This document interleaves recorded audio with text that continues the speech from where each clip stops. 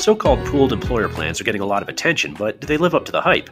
J.D. Carlson has strong feelings on the subject. The CEO of California-based TPA Plan Design Consultants is also host of Retireholics, a fun and informative weekly webcast that combines alcohol, adolescent hijinks, and serious discussions of the issues surrounding retirement plans. It's attracted some of the biggest names in the business, while also keeping people connected during the darkest times of the pandemic. Carlson didn't hold back, giving his frank opinions of PEPs and their retirement plan role moving forward. We also attempted to get revenge for anybody who's been in the Retireholics hot seat, but as with everything Retireholics related, it didn't go as planned. You'll find out why right after these messages. Retirement is changing. So is the way we plan for it. If you think retirement means you can't keep building for the future, that adventure is only for the young, or that long-term investing should stop at retirement, let's retire that thinking. And if you think every target date fund can deliver the same long-term results, let's retire that thinking too. Can I give my clients a target date fund that helps their employees retire their way? With Capital Group, I can. Visit capitalgroup.com today. Talk to your financial professional for investment risks and information. American Funds Distributors, Inc., member FINRA. JD, I'd like to start out a bit contrarian this morning and have you say some nice things about PEPs. Do they get anything right? Whoa, coming out of left field, you got having nice things about PEPs. Yeah, sure. The Retireholics curveball, man. I'm throwing it right at you. I've said this many times. I do think there's a situation where PEPs make sense. I think if I'm a large national advisor shop, I've always played in the 20 million plus type of market. And I've never played in that small startup, small micro market because it just didn't make sense for me. Creating a PEP for my firm, my national advisory firm, I think that makes sense. I've always said that it can make sense. My argument with PEPs is less about that, more about other things. Well, let's get right into it then. So I'll get comfortable with this next question because I know it's going to be a while, but what don't you like about PEPs? I'll tell you what, let me first be clear. I'm an advocate for two things, the industry as a whole, first and foremost. And then number two, the advisor.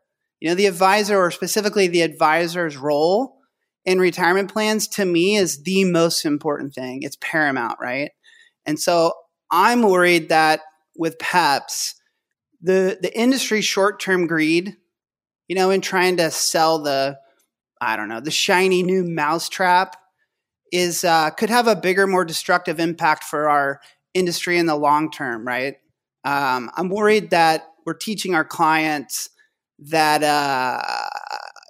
we should be teaching our clients, that helping them understand that, hey, this is important stuff, right? There's some severity here in terms of running a retirement plan, and not using the narrative of this is going to be easy. You don't have to do anything. Get rid of your responsibilities. That's a direction that fuels this concept of our services and our solutions like being a commodity. And it's really a false statement in reality anyways. A successful retirement plan takes hard work. It takes commitment from all involved. And that means the plan sponsor, the advisor, the record keeper, et cetera, et cetera. So I just think it's the wrong direction. That's what I hate most about it. But do you see them evolving at some point to where you want them to be? I mean, is this just the early iteration where we have to work out the kinks? I like that you say that because I listened to a podcast recently. I think it was David Levine that was on Josh Itzo's podcast, and he was saying, hey, we need to understand something. Not all PEPs are going to be the same, right? Right now we're seeing just multiple variations of what PEPs can be. So do I hold out for hope that there's going to be some good PEPs or some great PEPs, or you might even say some fantastic PEPs? Sure. I think there's going to be some of those, but there's also this huge pitch right now, this huge push towards people who are after the evil money, right? And making a buck quick. And those are the ones I'm worried about, the ones that have conflicts of interest. And there's lots of those. And it's a scary world. And those are the ones I'd be more concerned about. Do I hope there's going to be some cool ones that do it right? Sure. And there will be. But is it holding back the ocean at this point? Is their popular use inevitable at this point, or will the enthusiasm fade, do you think? I personally don't think they're going to be, and I've said this on record all the time, I don't think they're going to have as big of an impact as some people think they're going to be. And I'm not alone in that opinion. There's lots of really smart thought leaders in our industry. They're like, sure, fine, PEPs is going to be a thing, but it's not going to be this massive change in our industry. I mean, you look back to MEPs, right? MEPs were always a thing, And I would say they've basically failed in terms of creating a dent in our industry. I think you're going to see the same thing with PEPs. They're going to find their niche. That's going to be fine. And there's going to be certain firms that are going to succeed in using them, but they're not going to be this massive change for our industry. And there's so many reasons why they won't. They don't have the bells, the whistles, the flexibility, the customization. I don't think they're in the best interest of the advisors. And these things need to be sold. They're not going to be bought. And so you're going to have to convince advisors all over the country, small, medium, and large, that this is the way to go. And I don't think that's going to be a tough task. So that's a great segue to the next question. Is anybody, clients, colleagues, whomever, asking about them at this point? And if so, are you dissuading them? Yeah, we work with a lot of key advisors, and I think that I hope that they respect our opinion. And so they come to me, they come to my team, we have little discussions. And basically, I am walking them off that cliff, and I'm talking to them about how they could create a PEP-like solution in a standalone 401k plan. Okay, so if you're into efficiencies and economies of scale, and I don't even if we'll get into that today. I know you keep these things short, but and you're into removing or helping a plan sponsor with their fiduciary responsibilities. You like the concept of a 316. You like the concept of a 338. And you as an advisor would like to create a more efficient kind of small plan market solution. I'm helping them create those without setting up in a PEP and just doing a standalone 401k that do all those things. You hear me say it all the time, right? There's nothing that a PEP can do that a good old-fashioned regular 401k plan cannot. And so that's the counsel I'm giving advisors for the benefit of you, the advisor. If you really want to grow your practice and you want to be successful long-term, the PEP's not the right solution for you. Let's create a PEP-like solution that does all those types of things, but still gives you the control over your clients, still gives you the flexibility to kind of bob and weave and evolve as things change and not get locked into this kind of this shiny new mousetrap that I talked about before, which is really just a lot of smoke and mirrors. But do you have to get locked into it? I mean, are we just arguing semantics at this point? I mean, a PEP can really be anything, can't it?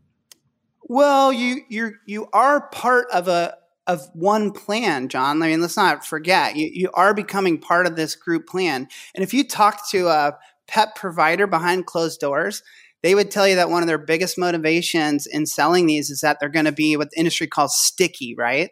They're going to clients are going to feel like they're stuck, they're inside of it. That might sound good to you as a vendor, but I don't think a client feeling stuck in something is something that's good for the client. And so, yeah, I'm not a fan of that.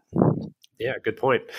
Look, I'm not going to be crazy enough to try and cut off JD Carlson. So if you want to talk about some of the scale, if you want to get into some of the specifics, I'm happy to do so. So like I said, unleash, go for it. Okay, well, if you were to look at a PEP brochure, it's got some bullet points, and let's just focus on the main bullet points. The first one, which as I put a finger in my mouth as a fish hook and I get pulled across, is the hey, let's take all these small plans, these startups, these $500,000 plans, these $1 million plans. Let's pool them together in this PEP, and then we're going to give you this small plan the pricing of a $500 million plan or $1 billion plan. And to me, one, you're not seeing that in the industry. So PEPs are not cheaper than standalone plans currently. And the reason why that is, and I'll defend the record keepers, think about doing the record keeping job. Is it really any easier to service 100 clients inside a PEP versus 100 clients outside of a PEP? Think about that for a second. You're still servicing the same CFOs, the same HRs, the same payroll providers. You still have a relationship with each of those 100 clients. Record keeping, John, has always been an asset gathering game. Record keeping works on economies of scale right now. That's what they do. So this just makes no sense from a record keeping perspective for it to be cheaper to offer a PEP. It doesn't. And if you talk to them, they'll tell you that. Like, their job is just as difficult as it was in the standalone plan. So where's the economies of scale? They don't exist. And then furthermore, they'll tell you, okay, well, maybe this is the sales pitch. Okay, the pricing's not great now, but wait till this sucker grows to $100 million, $1 billion. Then we're going to reduce the pricing. Well, you really believe that? And are you going to lock it in for that to hope and pray that it happens in the future? Let's go back to my first point. The record keeping is not any easier. And then there's another thing that gets lost is if you really look at this concept, I don't even want to call it a PEP concept because it's not unique to PEPs. But if you look at this concept of relieving someone of their fiduciary responsibilities, right? Having a 316 and a 338, is that a luxury premier service? It is. So it costs money. It takes people. It takes time. I don't see PEPs achieving any kind of economies of scale or offering any lower pricing when you really compare apples to apples. It's just not going to happen. And it hasn't yet. So prove it to me. Where is it? It doesn't exist. So ultimately, PEPs are too good to be true. Well, from the pricing standpoint, they are. The next big bullet point they have, and when you hear them get up and sell this stuff, is relieving you of your fiduciary responsibility. They say, oh, you're a small plan and you don't want to have to deal with all those day-to-day things, right? The notices, the 5,500 prep, 5,500 signing, the timely deposits, the eligibility. They're going to take all that off of your plate. Well, John, that's called 316 fiduciary services. That exists today, that exists last year, that exists before we even knew what PEPs were. So there's plenty of great providers that do that. And if you're a plan sponsor, wouldn't you rather vet those out and choose the one that really fits with you and does those services the way that you want them to do, as opposed to it just being part of a bigger PEP? So anyways, those things are not PEP qualities. Those are 316 fiduciary qualities. So I wish they would stop shouting that from the rooftops and confusing their consumers, and that the PEP is the one and only thing that somehow relieves them of their responsibility, because it's, do we swear on this show or no? I don't know. It's a bunch Go for it. I want you to be you. It's a bunch of BS, There you go. Now this is good. Now that I've got you all riled up, you recently released the Retireholic board on the poor sweet folks at 401k Specialist. What's that about? Wait, I recently did what? Say it again. You recently released the Retireholic Horde on the poor sweet folks at 401k Specialist. What's that about, JD? Wow, you say that's all comes from me. That is the masses, John. That is the people with their pitchforks and they're burning wood. They're coming after you because they want to see Retireholics on the cover. I simply wrote a post being from my heart, saying that I was sad that we had never been on the cover. I like this. Yeah. And then everyone jumped on. Claiming no responsibility after the fact. Yeah. Zero. Where have we heard that before? Zero. So let me close by asking about a business model adjustment that you've had to make as a result of the pandemic that's working exceptionally well. What silver lining has come out of all of this from a business model standpoint for you? Well, I hate to focus on this show, but when we were doing Retireholics pre-COVID, we would get together at the office and film, on the couch, and it took a lot of work. COVID forced us to kind of go Zoom style on the internet, and we took that opportunity to go weekly. And so since doing our show consistently every Thursday night, it's really grown our fan base in a huge way, right? We get way more attendees, way more engagement, way more interaction, which I could have told you before. But so COVID forced us to go consistent, go weekly. And I appreciate that. That was a huge benefit for us. From a business standpoint, I don't know. In terms of doing administration compliance work as a TPA, we already had probably 60 to 70% of our staff working from home, and that 95% of them could work from home when they wanted to. So that wasn't a massive change for us. Our stuff was already on the cloud, et cetera, et cetera. But communicating with clients via video chat has been fun. Like, that's something that we never used to do. There was a lot of conference calls and and so to be able to see people face to face online, and I know people are getting sick of Zoom, but it's still cool to see your clients and talk to them over the internet without having to, suit up and drive down to their office. So I know that's a general answer, but I believe in that. It's been fun. Well, Steve Glasgow, our February TAPO, had said that that's great, but a lot of people are actually now pricing that in and saying, well, we don't need it to be so expensive now because we're doing everything online rather than having to have you come down to the office. He's worried about that because, as he says, margins are already razor thin. Do you expect that maybe to be a problem?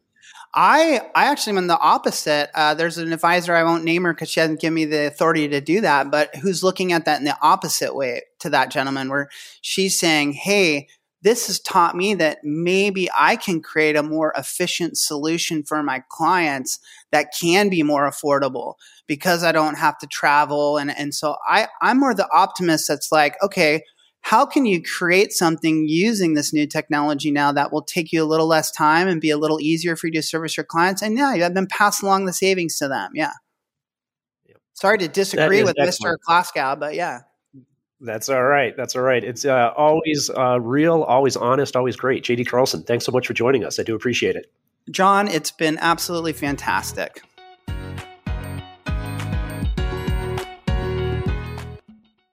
Retirement is changing. So is the way we plan for it. If you think retirement means you can't keep building for the future, that adventure is only for the young, or that long-term investing should stop at retirement, let's retire that thinking. And if you think every target date fund can deliver the same long-term results, let's retire that thinking too. Can I give my clients a target date fund that helps their employees retire their way? With Capital Group, I can. Visit capitalgroup.com today. Talk to your financial professional for investment risks and information. American Funds Distributors, Inc., member FINRA.